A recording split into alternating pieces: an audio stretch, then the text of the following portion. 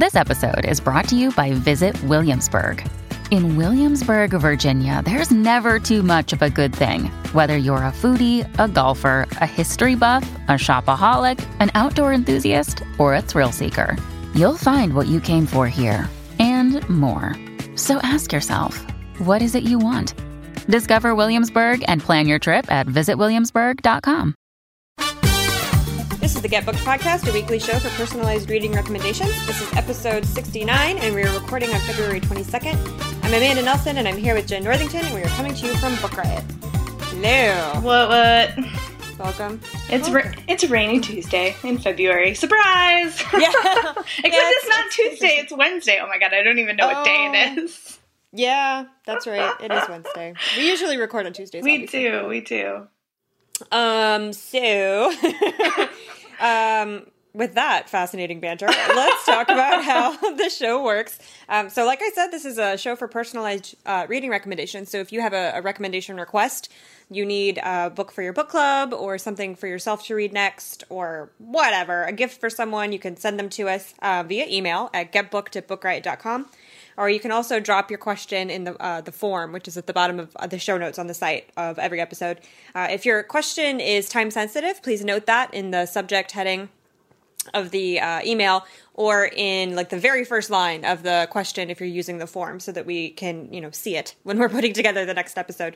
We will be emailing a few people back with responses. If you're asking a question that we've already answered on the show, this is our 69th episode, so it's entirely possible that we've answered a question already. We will email you that link to the show where your question is answered, or new recommendations if that applies. Or if your question is time sensitive and we aren't going to get to it, we will respond via email. Okay, so that is how the show works. We're going to do our first question, our first sponsor, and then onward. Indeed. And that is all Jen. Interestingly enough, our first question is also from a Jennifer. Hello, fellow Jennifer. Okay, so the question is, I'll be moving to Vancouver, Canada soon, and would like to read some books set there to get a feel for the city. I prefer fiction, particularly historical fiction, multi-generational sagas, mystery/thrillers, and sci-fi fantasy. Do you have any recommendations for books set in Vancouver? Yes, I do. But first, we are going to do our first sponsor, which is Rough and Tumble by Rena Morgan, sponsored by Carina Press. So if you don't know Carina Press, they do a great job publishing romance across all the genres, actually. And they have a lot of digital only and very good prices, and you should probably check them out. But this one, Rough and Tumble, is the first in a new series called The Haven Brotherhood. So if you love series, Sarah MacLean has done this really well. J.R. Ward does this really well about a bunch of guys, and then, you kind of get them all paired off one after the other in the books. This is one that you're going to want to have on your radar. It is a contemporary. The hero is named Jace Kennedy, who is a self-made man who's got lots of different, a variety of different successful businesses that he's involved with. And he lives for challenge, and he always gets what he wants, because that's the kind of alpha hero we have here. And our heroine, Vivian Moore, grew up rough and is trying to, live, the polished socialite dream, except that she's got a wild sister who, can't hold her liquor. So on New Year's, she finds herself dragging her sister out of a club, runs into the club owner, who is, of course, our hero, and the story unfolds from there.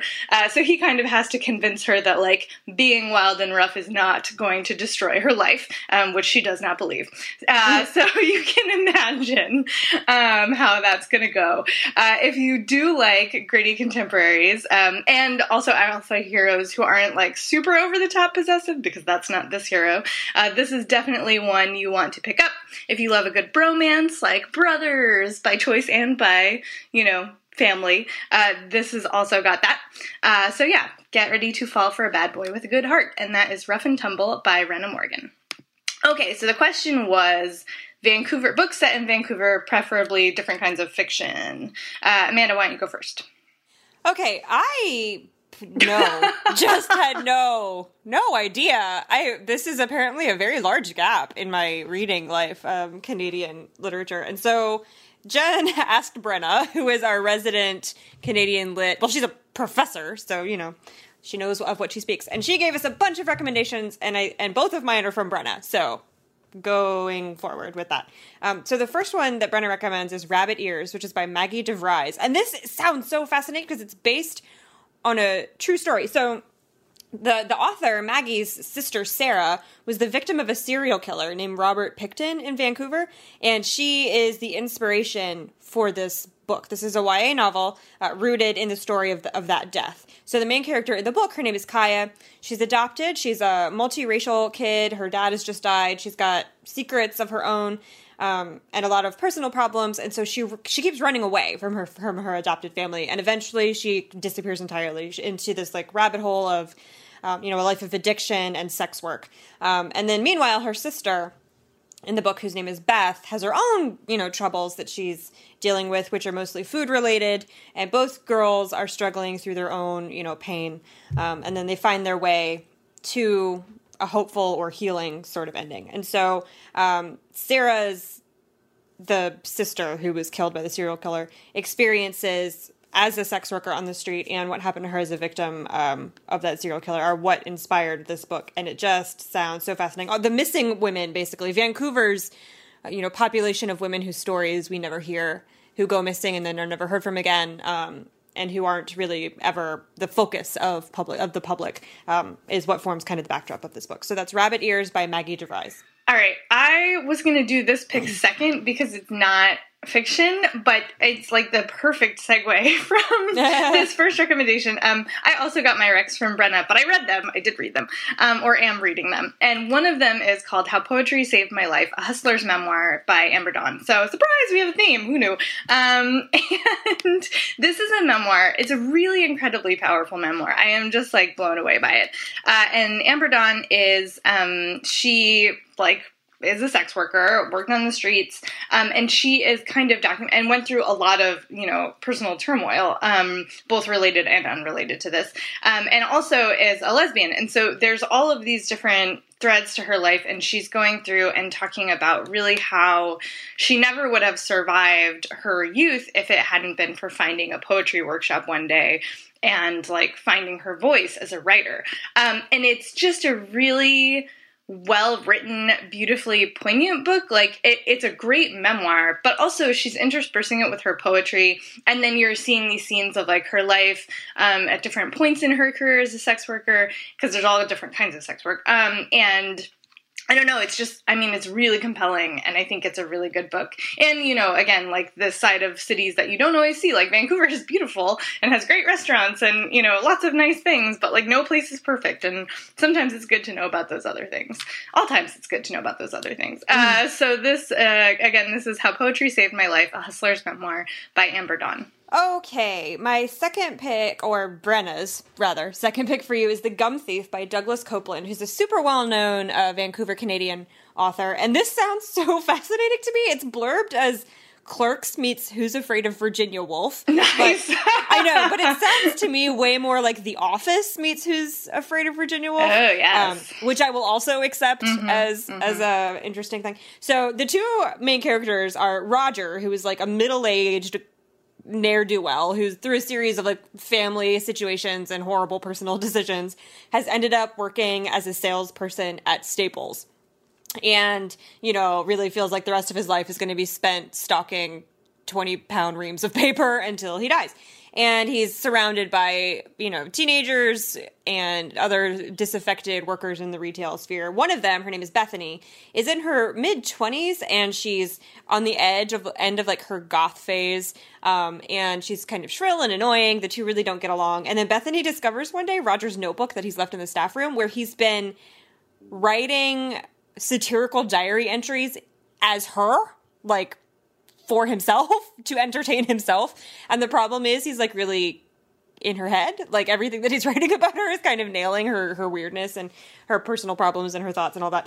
And so she writes back to him in the notebook, and they strike up this very insightful and odd kind of epistolatory relationship with each other in the aisles of Staples. And the book is all about the kind of soul-sucking nature of working in retail, what happens after you find yourself in a place in life that you don't want to be, or that you are, quote-unquote, too old for, that kind of thing. All against this backdrop of selling paper in Staples, which just The Office, and I want it. So that's The Gum Thief by Douglas Copeland. Nice. Okay, my second pick for you, I think you are particularly going to like because you said you liked sci-fi fantasy. This is a short story collection called Better Living Through Plastic Explosives by Susie Gardner. I'm assuming that's how she says her first name. It's spelled differently. But anyway, these are amazing. Oh my gosh. They put me in the mind of like Kelly Link or... there's so many great short story writers out there right now who are doing like that magical realism thing. Karen Russell is the other one I was trying to think of. And these are just fantastic, but they do take place in Vancouver, and they have like a lot of different sort of twists to them. So one of them is about a woman who is like acceleratedly aging as her male partner is acceleratedly like growing younger. There's another one where it's a like a very well-to-do community, and then like, you know, guy with like a truck on his lawn and like a barbecue in the backyard, and he wears like tank tops and, you know, old sweatpants moves in, and, you know, the ensuing craziness that happens. There's a lot of social commentary here. She's very sharp. Like some of them I was like, oh, I'm a little uncomfortable with where this is going. But she does it so well, and they're so like satirical and funny. I think it's definitely worth reading. She's just really good at what she's doing here. So that is Better Living Through Plastic Explosives by Susie Gardner. Okay, question 2 is from Matthew, who says, I've written before, let's see, I'm getting married in June, and my fiance and I both want to read a separate book about how loving each other is a daily chore and share a short passage from our books during the vows. So I wanted to know if you had any recommendations. I'm pretty open, just nothing too classical or melodramatic. Okay, so both of my picks are not entirely about marriage. Like the whole entirety of the book is not focused on marriage, but they both have sections that are about the kind of day-to-dayness of being married that actually I think I've been to weddings where both of them were used as readings, so this is they're popular in that respect. So the first one is The Prophet by Khalil Gibran, which is a collection, I mean, this is a classic, and it's a collection of kind of poetic essays about everything, love, life, family, philosophy, like the whole 9 yards. But the thing that I'm focusing on with this one is there's a poem essay, a pessay, I don't know, whatever, called On Marriage. I know, that's the most ridiculous thing I've ever said in my life. I'm so sorry. It's been a week, y'all. Anyway, so it's called On Marriage, and it's from The Prophet, and it's short. It would make a really short reading, but it's very sweet in like a dry kind of way, because, you know, you go to a lot of weddings and the readings are like love and flowers and heart-shaped whatevers, but this one is like, okay, so for example, one of the lines is fill each other's cup but drink not from one cup. So like the idea that you're investing your entire well-being and life and soul and everything in one person is maybe a little foolish. Like live your life separately but together in your day-to-day is basically what the poem is about. So the poem itself is called On Marriage, but it's from The Prophet, which is by Khalil Gibran, which is a essay. I don't know what it is. Let's never use that word again. Let's agree. I'm so sorry. I'm so sorry. All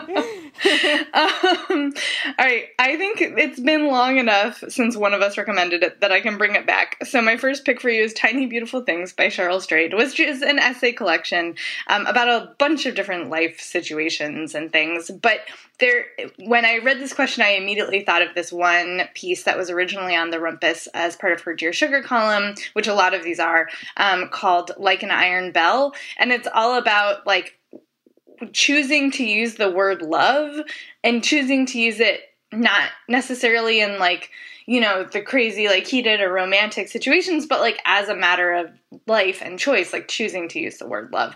And it's really powerful and compelling. And there's this great metaphor she uses that I feel like I don't want to spoil it, which is ridiculous because this is like on the internet, but whatever.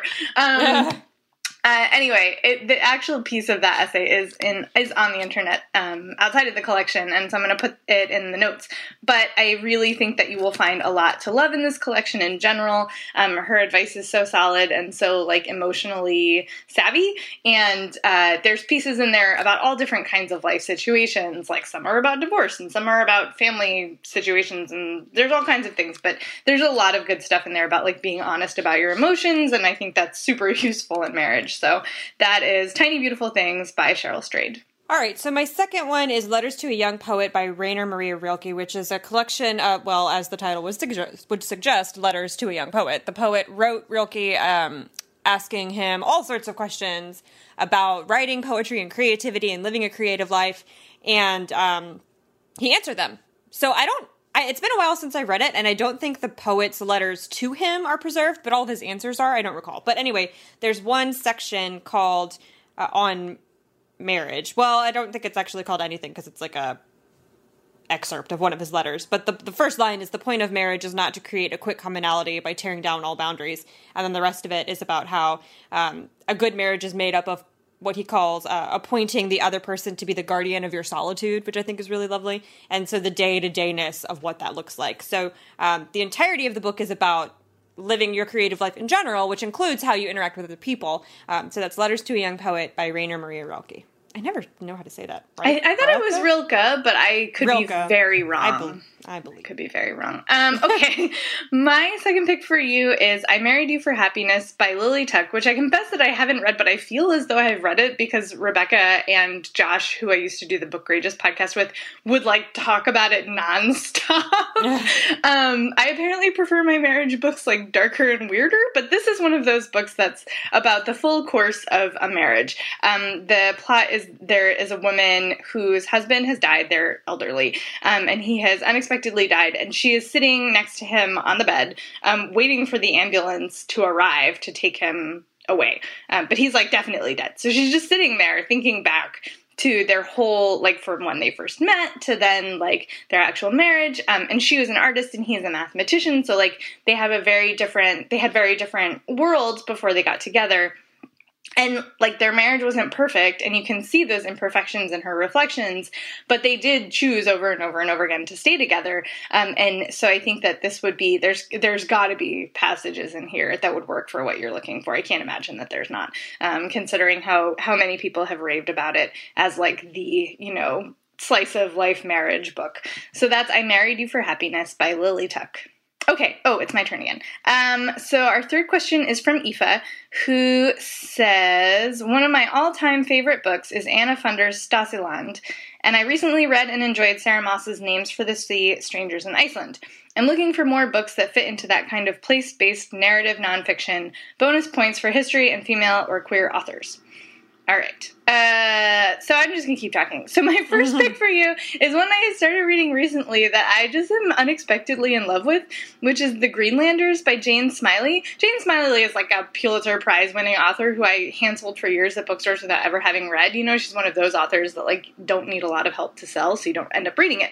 But this book, so it's set in the 14th century in Greenland, and it's got this really sort of quiet, almost folkloric tone to it. Like, it's a very straightforward, like, and then she milked the cow, and then she went into the house, and then the neighbor killed a witch, and then, like, it's really sort of spare prose, but it's so fascinating, and she's just following the lives of these, landowners in Greenland who live in the 14th century. So, like, people go on, whale hunting trips and come back, and sometimes the sheep die, and sometimes, somebody breaks some crockery. Like, nothing major happens, but it's so compelling, and so, like, you feel like you're really there watching all of these things happen. You feel like you know these people. So that is The Greenlanders by Jane Smiley. All right, my first one is Reading Lolita in Tehran by Azar Nafisi, and I love this book so much. I love everything that she writes. So this is a memoir about her experience living in Iran during the during the Islamic Republic, and her class was studying English literature, and then, Islamic morality squad started staging raids, and, like, religious fundamentalists he told of the university. There was a bunch of censorship happening, and so she had to move the girls, female students from her class, to her living room, basically, to help them read what was at that point forbidden classics of the Western canon. So they read Lolita, obviously. They read some Jane Austen, some F. Scott Fitzgerald, some Henry James. And I do think there was one male student who was included in the not book club, but like erstwhile classroom setting in her living room. And so the book is a combination of memoir about living through that time, that historical period in Iran, and then it's also a lot of literary criticism. So interesting thoughts and comments that her students had about Lolita, the book, about Nabokov, the author, about F. Scott Fitzgerald, especially about The Great Gatsby, which was really fascinating. Like their thoughts about the excess, the way that American life in that book is portrayed as this like excessive, wealthy party, which it kind of was at the time, is really interesting. And so if you asked for history, and I think this is, it's recent history, but it's still so interesting. And she is still, alive and with us and writing. She's on Twitter. She is very interactive on Twitter. So like if you read this book and you have questions, she will probably answer them if you want to talk to her about it. So that's Reading Lolita in Tehran by Azar Nafisi. I only just realized, despite having read the question several times and then just read it out loud, that you specified nonfiction. And it's just like totally, I was like, place-based narratives. Yes, I have those. Except that both of mine are fiction. Sorry. I don't know. They're still really good. You should read them anyway. Okay. My second pick that you did not actually ask for is Night at the Fiestas by Kirsten Valdez Quaid, which I love this collection. It's short stories. They're all very realistic, so that's almost like nonfiction, right? Like, these things could really have happened.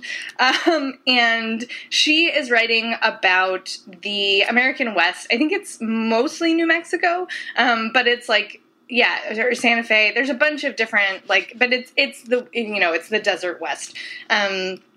And having lived there for a while, I can vouch that she really evokes what it's like to be, like, out in the middle of nowhere, like, in the mountains, where there's no greenery, and there's cacti, and the wind is terrible, and you're just like, why am I here? There's one short story in particular that I'm thinking of about a woman who's following her, like, archaeologist, I think it's her husband, or could just be partner around, and so she's living, like, in a trailer, like, while he's out digging or researching or whatever, and she's just like, this is not how I planned things. But yeah, and then there's another one, about a guy who's the father of a pregnant teenager and is trying to get back into her life, and he decides that the way he's going to do this is by playing the role of Jesus in, like, a passion play in his neighborhood, which is really intense.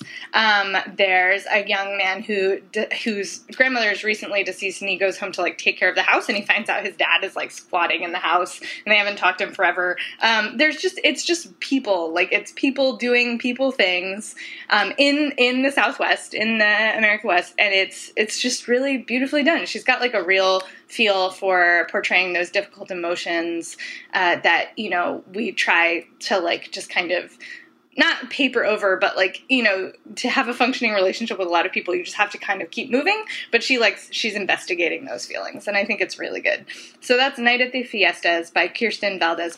Okay, my second one is Negroland by Margot Jefferson, which I really like for a place-based narrative nonfiction question because it is both about an actual place, Chicago during the 50s up until now, but is also about a place that is not real, like a metaphorical place called, what the author calls Negroland, which she grew up in Chicago in an upper-crust black family. Her father was the head of the pediatrics department at the oldest black hospital in the country, and her mother was basically a socialite. And Margot, the author, spent most of her life among this aristocracy of Black America.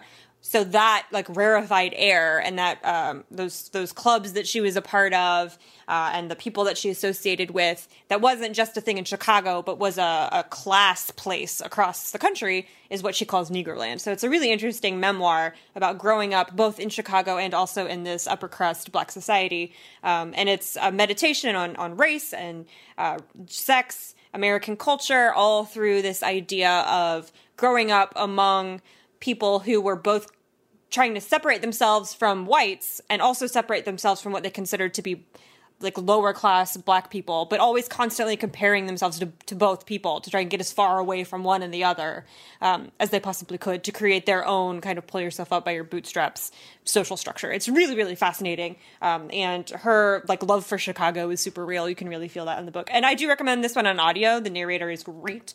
And it's just, yeah, it's fascinating. So that's Negroland, a memoir by Margot Jefferson. Oh, is it me? Is it my turn? It is. Okay.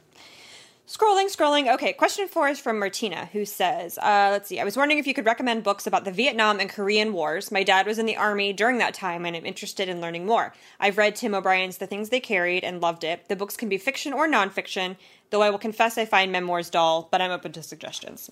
Okay, so I will just keep going. I have a work of fiction and a work of nonfiction for you, one for Korea and one for Vietnam. So my Korean War pick is Home by Toni Morrison.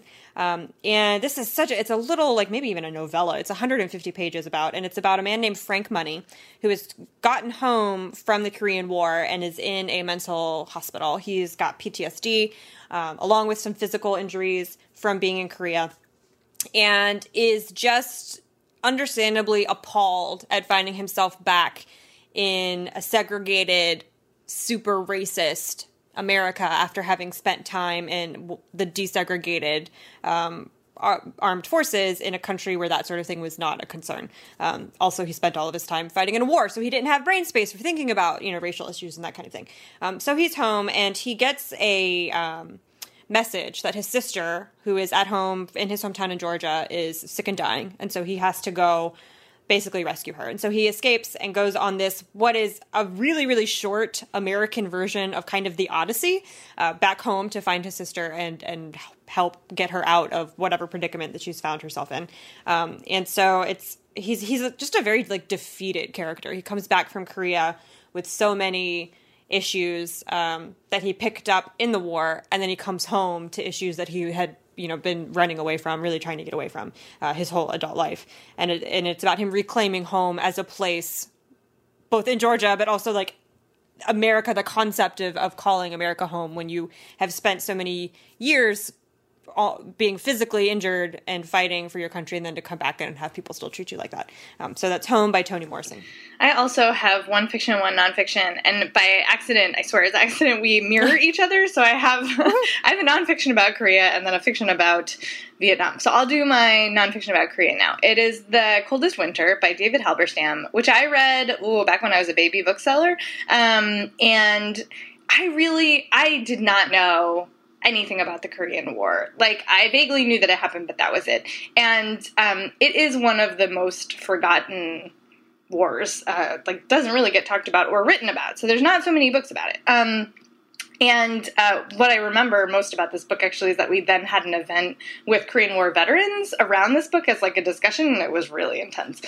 Really kind of amazing. But anyway, so Halberstam is a nonfiction writer. He's written a ton of books about a bunch of different things, sports, whatever. But here he's really looking at the political situation.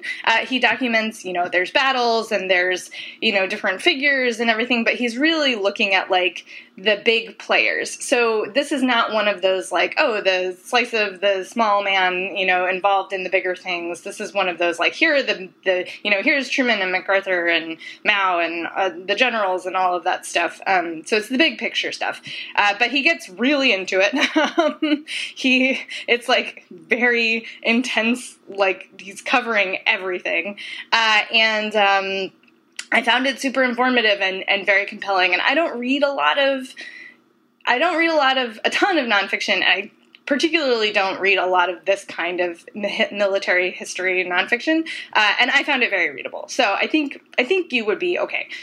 So that is The Coldest Winter by David Halberstam. All right, my next book is a work of nonfiction about Vietnam. Excuse me. It's called We Were Soldiers Once and Young. It's by Harold G. Moore and Joseph Galloway. So this is, I guess it's kind of maybe a little bit memoir-ish also. It's about the two battalions that were dropped in 1965 in Ia Drang. I don't know if I'm saying that right, but it was the first time that the American military had gone up against the North Vietnamese military during the Vietnam conflict. And so Harold Moore was a lieutenant during the battle, and Joseph Galloway was the only journalist who was on the ground with the military during the battle. And so the Army was using helicopters as kind of a mechanized cavalry to drop soldiers into these 2 points. And in the first landing zone, the soldiers were immediately surrounded and outnumbered 4-1. And then in the second one, they were ambushed and completely obliterated. And so this is the two men who were there, they're both a military history of the days leading up to the battle, how we got involved and all of that. And how military histories are very troop movements. And here's how we used this form of technology. And here are the weapons that we were using. But since they were there and they knew these men, it's a really emotional look at, essentially what a man's life is like in the final hours before he dies, when he knows that there's really no hope that he's going to get out of this situation, but he believes in what he's doing. Like, it's crying. Like, there will probably be crying. I cry. Like, I'm just like, there it is. Like, you're just going to cry. Especially now when looking back and I don't know how familiar you are with the Vietnamese War, but like, how that ends up. You know how the war ends, but you also know how that battle ends, which is not well. So that's We Were Soldiers Once and Young by Harold G. Moore and Joseph Galloway. All right, my Vietnam pick is Matterhorn by Karl Marlantes, which it blew me away when I read it when it first came out. It is about a young Marine lieutenant who, arrives at the front and is part of this company, and they're in the jungle, and then they have to, they get orders to, take this hill or whatever, even though it strategically, actually doesn't make a lot of sense and is going to cost a ton of their, lives, basically, and is impossible on the timeline that they've been given, but, this is what they're supposed to do.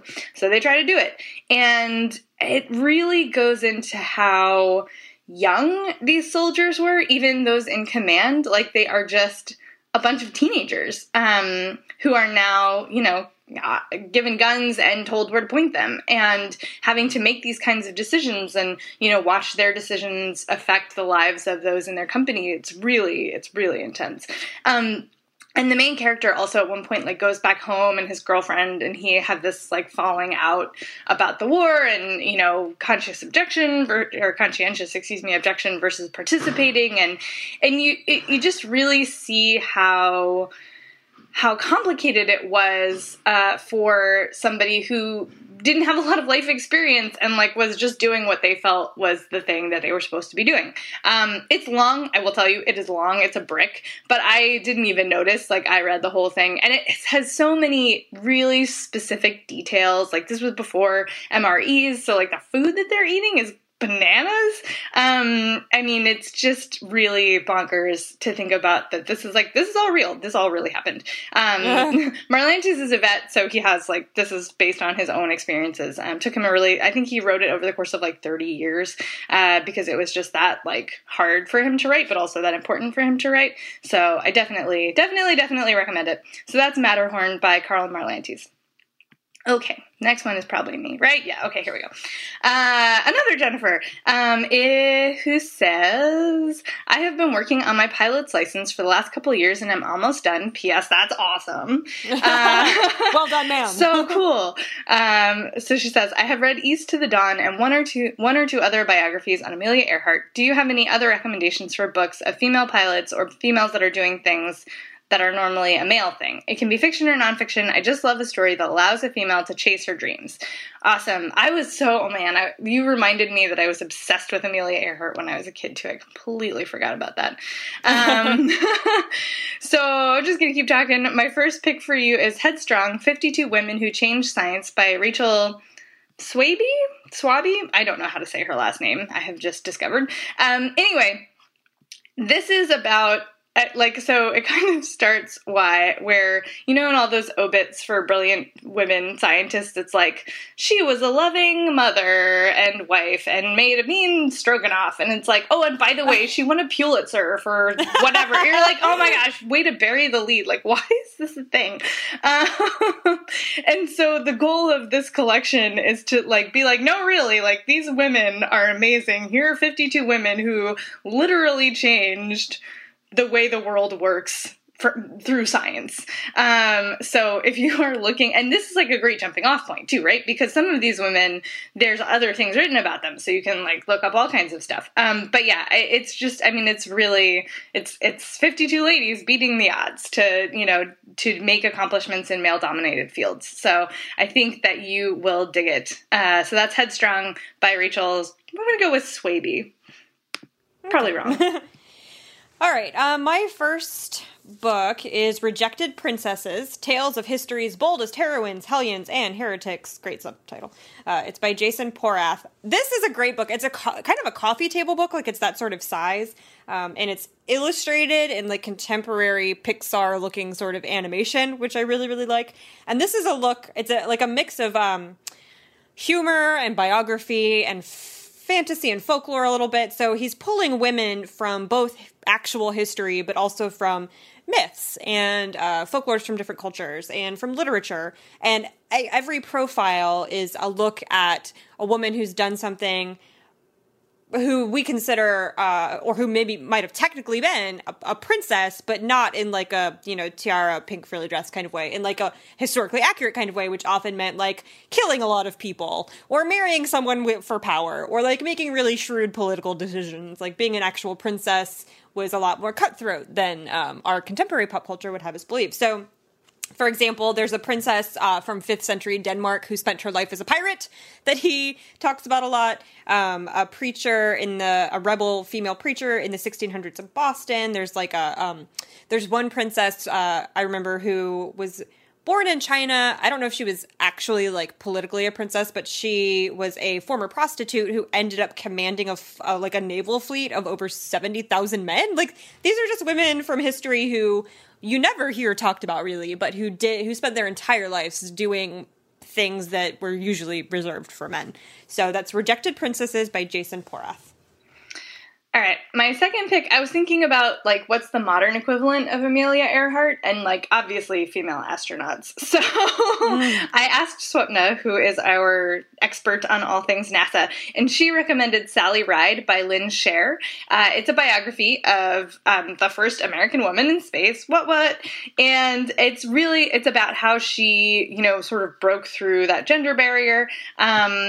She also was an advisor to NASA about things that had gone wrong with Challenger and Columbia. And this I didn't know, and now I definitely really need to read the book. But apparently Ride also, she was in a committed relationship with a woman for 27 years, and no one knew. She kept it very private, had formerly been married to a man. So it's also, you find out a lot about that side of her life, which is not really publicly known. And the biographer had access to her diaries and her friends and her letters and did interviews and all that stuff. So it's considered like a definitive biography of Sally Ride. So definitely that will also be very inspiring and interesting.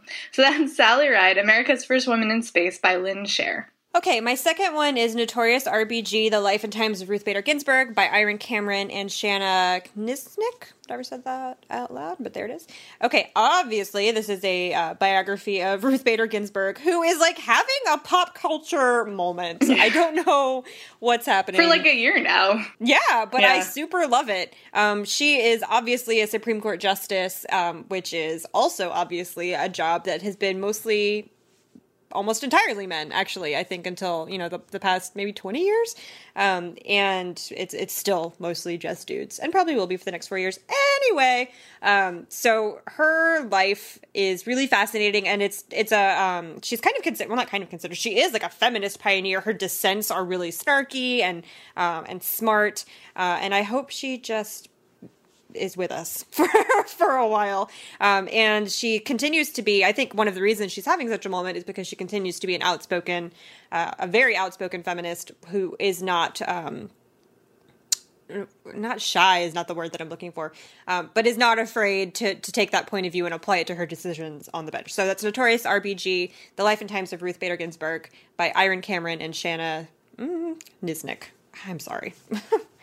Okay. Is it my turn? It is. Yes. All right. This is our last question, and this is from Sarah. Sarah says, let's see, something I noticed in last year's breakdown of my reading was that I wasn't reading a ton of books by people with physical disabilities. I have my own mental health stuff going on, so I seek out fiction by and about people with mental illnesses already. It's a hugely underrepresented population, is it a hugely underrepresented population, or am I just not looking hard enough? In the interest of the Own Voices hashtag, I'd like to read more fiction by contemporary authors with disabilities. Okay, I'm just going to keep going. My first recommendation is a book that I'm in the middle of and loving so much. It's called Girl at War. It's by Sarah Novick. I'm good at whatever. I don't know. There's an accent over the I C, should know. which is the only reason that I'm not sure. Okay, so Sarah is deaf, and this is a novel, kind of, it's, I don't want to say autobiographical, but whatever. The main character's name, when the book opens, her name is Anna. She's 10. She lives in Zagreb, which is the capital of Croatia, in 1991. And she's just kind of living her life. She's a tomboy. Her best friend is a boy named Luka, She has a little baby sister. She gets along with her parents, whatever. And then civil war breaks out in Yugoslavia, and her childhood is just falls apart. And I'm still in that section of the book where like her childhood is becoming less about like playing soccer and more about climbing sandbag barriers and trying not to get shot. Like that's where I am in this book. And I know eventually she escapes to America, and then the book follows her 10 years later. She's a college student in New York. So the thing, man, nothing. I was a child when this conflict happened, and I don't remember anything about it. So I went into this book totally historically blind and really worried that I wasn't going to get the nuances of like the ethnic strife or like the Serb Croatian differences. Like I didn't know any of that, but she makes it, she doesn't talk down to the reader, but there's like slipped in subtle explanations of what's happening so that like an American reader who has no background in Yugoslavian history can kind of understand what's going on. So it's like heart wrenching. It's page turning. It's really, really great. So that's Girl at War by Sarah Novick. Okay. I am excited that we got this question because there's this new anthology that just came out, or is it out now? It is out now. Yes, right. February. So, and I just can't wait to read it. I'm so excited to read it. I haven't bought it yet because I'm moving, but as soon as I finish moving, I will own it. It will be in my hands. And it is called The Right Way to Be Crippled and Naked, The Fiction of Disability. It is edited by Annabelle Hayes, Sheila Black, and Michael Northen. Sheila Black and Michael Northen also worked on The Beauty is a Verb, which is a poetry anthology about disability. And it is a collection of works by people who are disabled, and exploring all of these things. So they're like looking to, crack open the stereotypes and show all of the different sides of disability in a way that it really is an underrepresented population for sure. It is much easier to find authors who identify as mentally disabled than it is to find books that are like published by major publishers from authors who are physically disabled. So I'm really excited for this collection to come out and to give me some new authors to follow. And point of interest, this is from Cinco Puntos Press, which does a lot of good stuff. So that is The Right Way to Be Crippled and Naked, The Fiction of Disability, an anthology. Okay, my second pick for you is not so much a book, but an author. Cody Keplinger writes young adult novels, young adult fiction, and she is legally blind. And actually, she wrote, you've probably heard of it, she wrote The Duff, which was a movie last year or the year before. And it's about a 17-year-old girl named Bianca who is very smart and funny and loyal and like snarky and great. And she's a great character. And she runs up against like this school popular hot guy named Wesley who calls her a duff, which means designated ugly fat friend. She throws her Coke in his face and then, because she's not having any of that, which I just love. But then they end up having this, like, they develop this, like, weird enemy, frenemy kind of situation thing, and then she finds out more about him and why he acts the way he does, and it's, I'm sure you can figure out where that's going. Anyway, when that book came out, and even when that movie came out, I don't think that Cody had really talked much about being blind, but then she wrote another book very more recently called Run, which has a blind main character, and that's when she started talking about her own disability on her blog. So if you're interested in her personal experience with blindness, you can go onto her blog and read about that. There are a lot of posts about that. But she's written several books. Run, I think, is the most recent. It came out last year in 2016, but The Duff is the most well-known. So that's The Duff or Run, either one, by Cody Keplinger. All right, my second pick for you is by Corinne Davis, who is autistic, and, excuse my ignorance, I'm not sure where that falls on the disability spectrum. Like, it has both mental and can have physical manifestations, so I don't know. But I think this book is great, so you should read it. It's Otherbound. It is a fantasy. It's a portal fantasy. I think it's hard to categorize. There's a lot going on in this book. I will try to sum up. It starts with... I will try. I'm going to attempt. It's going to be rough. One of the main characters is a boy named Nolan who appears to the world like he's having seizures, but what's actually happening is that every time he closes his eyes, like every time he blinks, basically, he's sucked into this world of our other main character, whose name is Amara, who lives in a world with magic, and who is sort of she's the sort of bodyguard / servant to a princess on the run. She has healing abilities, and the mage who's in charge of this princess who's on the run is a terrible, abusive human, and so she's also sort of his punching bag. So her life is terrible. And so Nolan's life is really complicated because he's trying to be like a normal teenager, but he just can't because you can't focus if you're constantly in somebody else's head.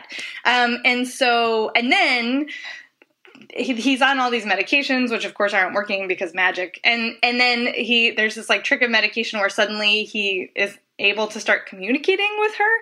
And everything goes crazy. I don't even know what plot points are spoilery to say and what are just so bonkers that it doesn't make sense unless you've read that book. But it's a really intense book. There's a lot going on. If you like fantasy novels, and YA in particular, you're definitely going to want to pick this up.